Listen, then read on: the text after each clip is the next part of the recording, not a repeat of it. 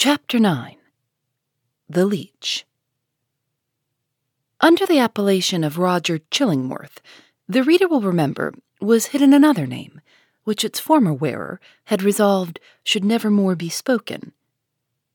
It has been related how, in the crowd that witnessed Hester Prynne's ignominious exposure, stood a man, elderly, travel-worn, who, just emerging from the perilous wilderness, beheld the woman in whom he had hoped to find embodied the warmth and cheerfulness of home, set up as a type of sin before the people.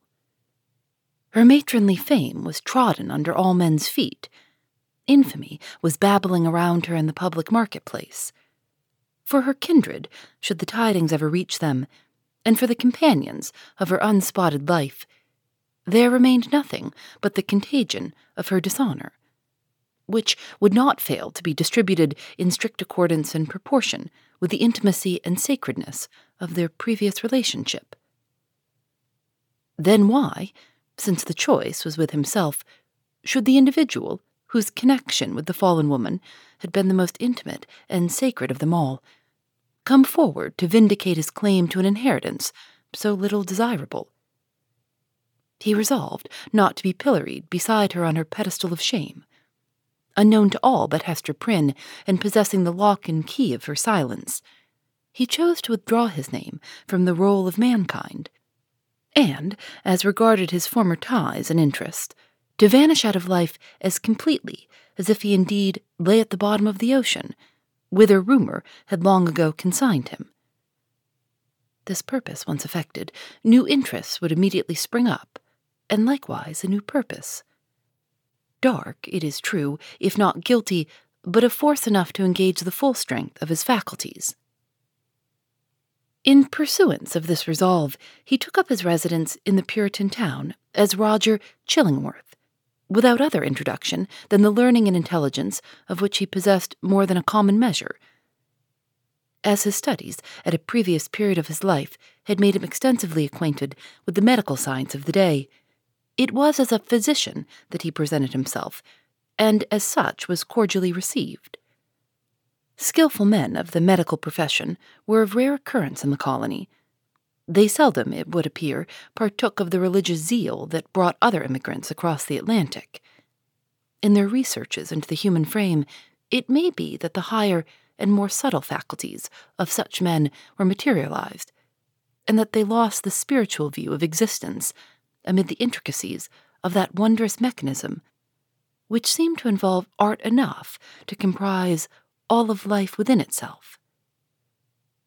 At all events, the health of the good town of Boston, so far as medicine had aught to do with it, had hitherto lain in the guardianship of an aged deacon and apothecary, whose piety and godly deportment were stronger testimonials in his favor than any that he could have produced in the shape of a diploma. The only surgeon was one who combined the occasional exercise of that noble art with the daily and habitual flourish of a razor. To such a professional body, Roger Chillingworth was a brilliant acquisition. He soon manifested his familiarity with the ponderous and imposing machinery of antique physic, in which every remedy contained a multitude of far-fetched and heterogeneous ingredients, as elaborately compounded as if the proposed result had been the elixir of life. In his Indian captivity, moreover, he had gained much knowledge of the properties of native herbs and roots, nor did he conceal from his patients that these simple medicines had quite as large a share of his own confidence as the European pharmacy, which so many learned doctors had spent centuries in elaborating. This learned stranger was exemplary as regarded at least the outward forms of a religious life, and early after his arrival had chosen for his spiritual guide the Reverend Mr. Dimmesdale. The young divine, whose scholar-like renown still lived in Oxford, was considered by his more fervent admirers as little less than a heaven-ordained apostle, destined, should he live and labor for the ordinary term of life, to do as great deeds for the now feeble New England Church as the early fathers had achieved for the infancy of the Christian faith.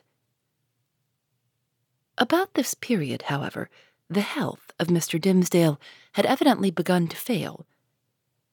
By those best acquainted with his habits, the paleness of the young minister's cheek was accounted for by his too earnest devotion to study, fulfillment of parochial duty, and more than all, by the fasts and vigils of which he made a frequent practice, in order to keep the grossness of this earthly state from clogging and obscuring his spiritual lamp. Some declared that, if Mr. Dimmesdale were really going to die, it was cause enough that the world was not worthy to be any longer trodden by his feet. He himself, on the other hand, with characteristic humility, avowed his belief that if Providence should see fit to remove him, it would be because of his own unworthiness to perform its humblest mission here on earth. With all this difference of opinion as to the cause of his decline, there could be no question of the fact. His form grew emaciated. His voice, though still rich and sweet, had a certain melancholy prophecy of decay in it. He was observed, on any slight alarm or other sudden accident, to put his hand over his heart with first a flush and then a paleness indicative of pain. Such was the young clergyman's condition, and so imminent the prospect that his dawning light would be extinguished, all untimely, when Roger Chillingworth made his advent to the town. His first entry on the scene, few people could tell whence, dropping down, as it were, out of the sky, or starting from the nether earth, had an aspect of mystery, which was easily heightened to the miraculous. He was now known to be a man of skill. It was observed that he gathered herbs and the blossoms of wildflowers, and dug up roots and plucked off twigs from the forest trees, like one acquainted with hidden virtues in what was valueless to common eyes. He was heard to speak of Sir Kenelm Digby and other famous men, whose scientific attainments were esteemed hardly less than supernatural, as having been his correspondents or associates. Why, with such rank in the learned world, had he come hither? What could he, whose sphere was in great cities, be seeking in the wilderness? In answer to this query, a rumor gained ground, and, however absurd, was entertained by some very sensible people, that heaven had wrought an absolute miracle by transporting an eminent doctor of physic from a German university, bodily through the air, and setting him down at the door of Mr. Dimmesdale's study. Individuals of wiser faith, indeed, who knew that heaven promotes its purposes without aiming at the stage effect of what is called miraculous interposition, were inclined to see a providential hand in Roger Chillingworth's so opportune arrival. This idea was countenanced by the strong interest which the physician ever manifested in the young clergyman. He attached himself to him as a parishioner, and sought to win a friendly regard and confidence from his naturally reserved sensibility. He expressed great alarm at his pastor's state of health, but was anxious to attempt the cure, and if early undertaken, seemed not despondent of a favorable result. The elders, the deacons, the motherly dames, and the young and fair maidens of Mr. Dimmesdale's flock were alike inopportune that he should make trial of the physician's frankly offered skill. Mr. Dimmesdale gently repelled their entreaties. "I need no medicine," said he. But how could the young minister say so, when with every successive Sabbath his cheek was paler and thinner, and his voice more tremulous than before, when it had now become a constant habit rather than a casual gesture to press his hand over his heart? Was he weary of his labors? Did he wish to die? These questions were solemnly propounded to Mr. Dimmesdale by the elder ministers of Boston and the deacons of his church, who, to use their own phrase, dealt with him on the sin of rejecting the aid which Providence so manifestly held out. He listened in silence, and finally promised to confer with the physician.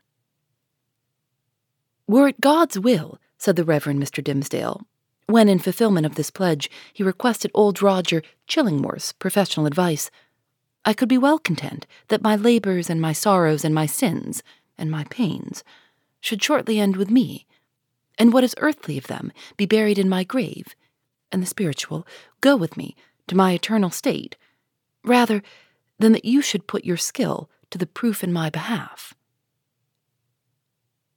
"Ah," replied Roger Chillingworth, with that quietness which, whether imposed or natural, marked all his deportment.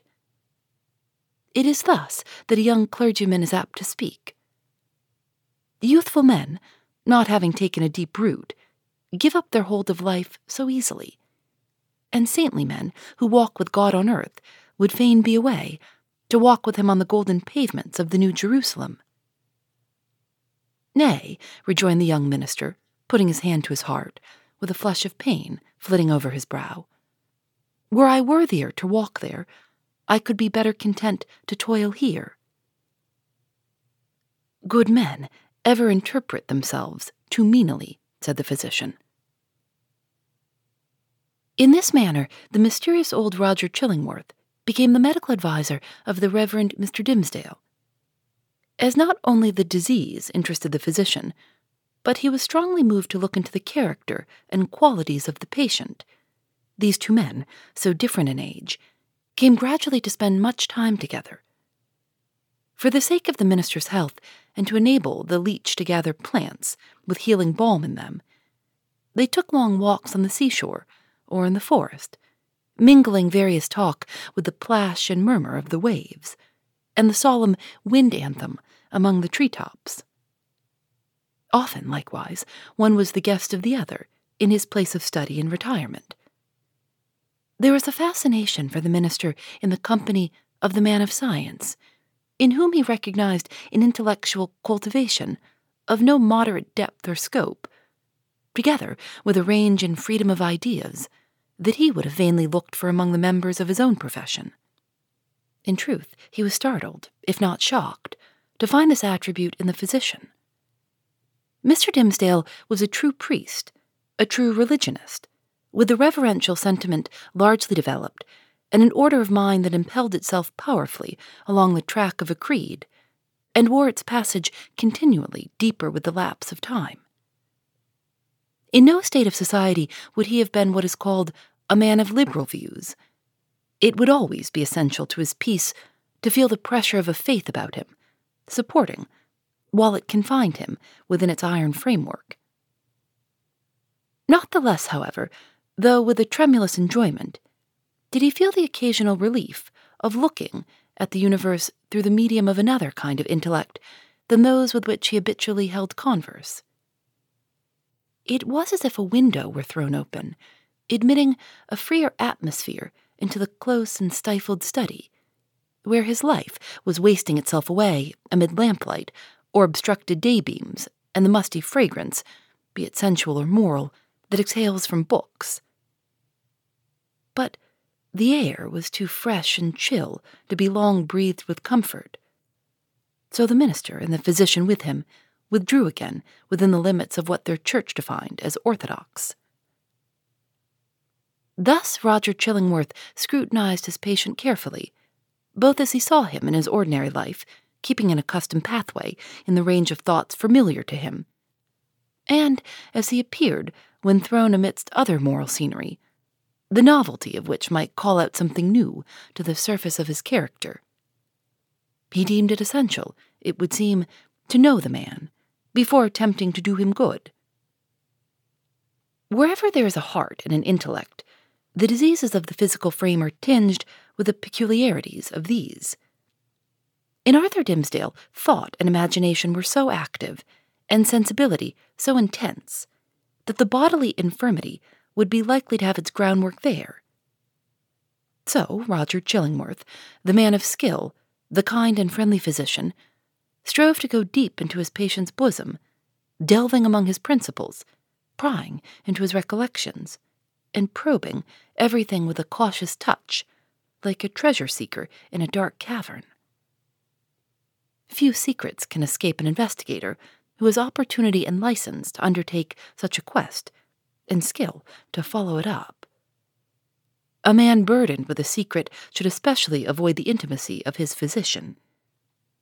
If the latter possess native sagacity, and a nameless something more, let us call it intuition, if he show no intrusive egotism, nor disagreeably prominent characteristics of his own, if he have the power, which must be born with him, to bring his mind into such affinity with his patient's, that this last shall unawares have spoken what he imagines himself only to have thought.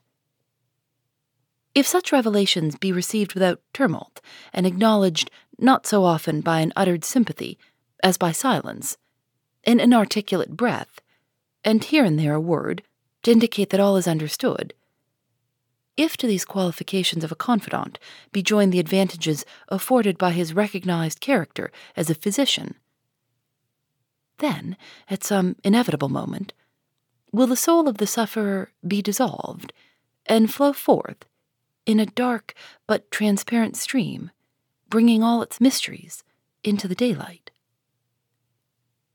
Roger Chillingworth possessed all or most of the attributes above enumerated. Nevertheless, time went on.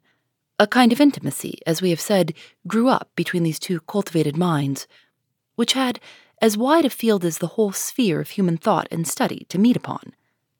They discussed every topic of ethics and religion, of public affairs and private character. They talked much, on both sides, of matters that seemed personal to themselves. And yet, no secret, such as the physician fancied must exist there, ever stole out of the minister's consciousness into his companion's ear. The latter had his suspicions, indeed, that even the nature of Mr. Dimmesdale's bodily disease had never fairly been revealed to him. It was a strange reserve.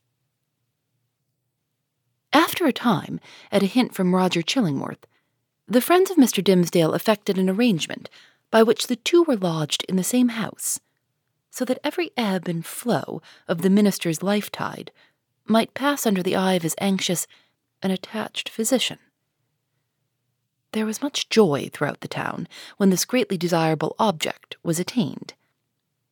It was held to be the best possible measure for the young clergyman's welfare, unless, indeed, as often urged by such as felt authorized to do so, he had selected some one of the many blooming damsels, spiritually devoted to him, to become his devoted wife. This latter step, however, there was no present prospect that Arthur Dimmesdale would be prevailed upon to take. He rejected all suggestions of the kind, as if priestly celibacy were one of his articles of church discipline. Doomed, by his own choice, therefore, as Mr. Dimmesdale so evidently was, to eat his unsavory morsel always at another's board, and to endure the lifelong chill which must be his lot who seeks to warm himself only at another's fireside, it truly seemed that this experienced, benevolent old physician, with his concord of paternal and reverential love for the young pastor, was the very man of all mankind to be constantly within reach of his voice. The new abode of the two friends was with a pious widow of good social rank, who dwelt in a house covering pretty nearly the site on which the venerable structure of King's Chapel had since been built. It had the graveyard, originally Isaac Johnson's home field, on one side, and was so well adapted to call up serious reflections, suited to their respective employments in both minister and man of physic. The motherly care of the good widow assigned to Mr. Dimmesdale a front apartment with a sunny exposure and heavy window curtains to create a noontide shadow when desirable. The walls were hung round with tapestry said to be from Gobelin looms, and, at all events, representing the scriptural story of David and Bathsheba and Nathan the prophet, in color still unfaded, but which made the fair women of the scene almost as grimly picturesque as the woe-denouncing seer. Here the pale clergyman piled up his library, rich with parchment-bound folios of the Fathers, and the lore of rabbis, and monkish erudition, of which the Protestant divines, even while they vilified and decried the class of writers, were yet constrained often to avail themselves. On the other side of the house, old Roger Chillingworth arranged his study and laboratory, not such as a modern man of science would reckon even tolerably complete, but provided with a distilling apparatus, and the means of compounding drugs and chemicals, which the practiced alchemist knew well how to turn to purpose. With such commodiousness of situation, these two learned persons sat themselves down, each in his own domain, yet familiarly passing from one apartment to the other, and bestowing a mutual and not incurious inspection into one another's business. And the Reverend Arthur Dimmesdale's best discerning friends, as we have intimated, very reasonably imagined that the hand of Providence had done all this, for the purpose, besought in so many public and domestic and secret prayers, of restoring the young minister to health. But, it must now be said, another portion of the community had latterly begun to take its own view of the relation betwixt Mr. Dimmesdale and the mysterious old physician. When an uninstructed multitude attempts to see with its eyes, it is exceedingly apt to be deceived. When, however, it forms its judgment, as it usually does, on the intuitions of its great and warm heart, the conclusions thus attained are often so profound and so unerring as to possess the character of truths supernaturally revealed. The people in the case of which we speak could justify its prejudice against Roger Chillingworth by no fact or argument worthy of serious refutation. There was an aged handicraftsman, it is true, who had been a citizen of London at the period of Sir Thomas Overbury's murder, now some 30 years agone. He testified to having seen the physician under some other name, which the narrator of the story had now forgotten, in company with Dr. Foreman, the famous old conjurer, who was implicated in the affair of Overbury. 2 or 3 individuals hinted that the man of skill, during his Indian captivity, had enlarged his medical attainments by joining in the incantations of the priests, who were universally acknowledged to be powerful enchanters, often performing seemingly miraculous cures by their skill in the black art. A large number, and many of these were persons of such sober sense and practical observation that their opinions would have been valuable in other matters, affirmed that Roger Chillingworth's aspect had undergone a remarkable change while he had dwelt in town, and especially since his abode with Mr. Dimmesdale. At first his expression had been calm, meditative, scholar-like. Now there was something ugly and evil in his face, which they had not previously noticed, and which grew still the more obvious to sight the oftener they looked upon him. According to the vulgar idea, the fire in his laboratory had been brought from the lower regions, and was fed with infernal fuel. And so, as might be expected, his visage was getting sooty with the smoke. To sum up the matter, it grew to be a widely diffused opinion that the Reverend Arthur Dimmesdale, like many other personages of especial sanctity, in all ages of the Christian world, was haunted either by Satan himself or Satan's emissary, in the guise of old Roger Chillingworth. This diabolical agent had the divine permission, for a season, to burrow into the clergyman's intimacy and plot against his soul. No sensible man, it was confessed, could doubt on which side the victory would turn. The people looked, with an unshaken hope, to see the minister come forth out of the conflict, transfigured with the glory which he would unquestionably win. Meanwhile, nevertheless, it was sad to think of the perchance mortal agony through which he must struggle towards his triumph. Alas, to judge from the gloom and terror in the depths of the poor minister's eyes, the battle was a sore one, and the victory anything but secure. First thing in the morning, as soon as you wake up, the to-do list starts. Does the car need gas? Hopefully those leftovers are still good. Why did I get CC'd on Mom? No. You can't escape the to-do list, but you can make the most of your me time with a relaxing shower using Method hair care products. Try Pure Peace Volumizing, Simply Nourish Moisturizing, or Daily Zen Shampoo and Conditioner for daily use. All formulated with long-lasting fragrances and are safe for color-treated hair. Reconnect with the best version of yourself. Visit methodproducts.com to unleash your inner shower. Phoebe Reads a Mystery is recorded in the studios of North Carolina Public Radio, WUNC.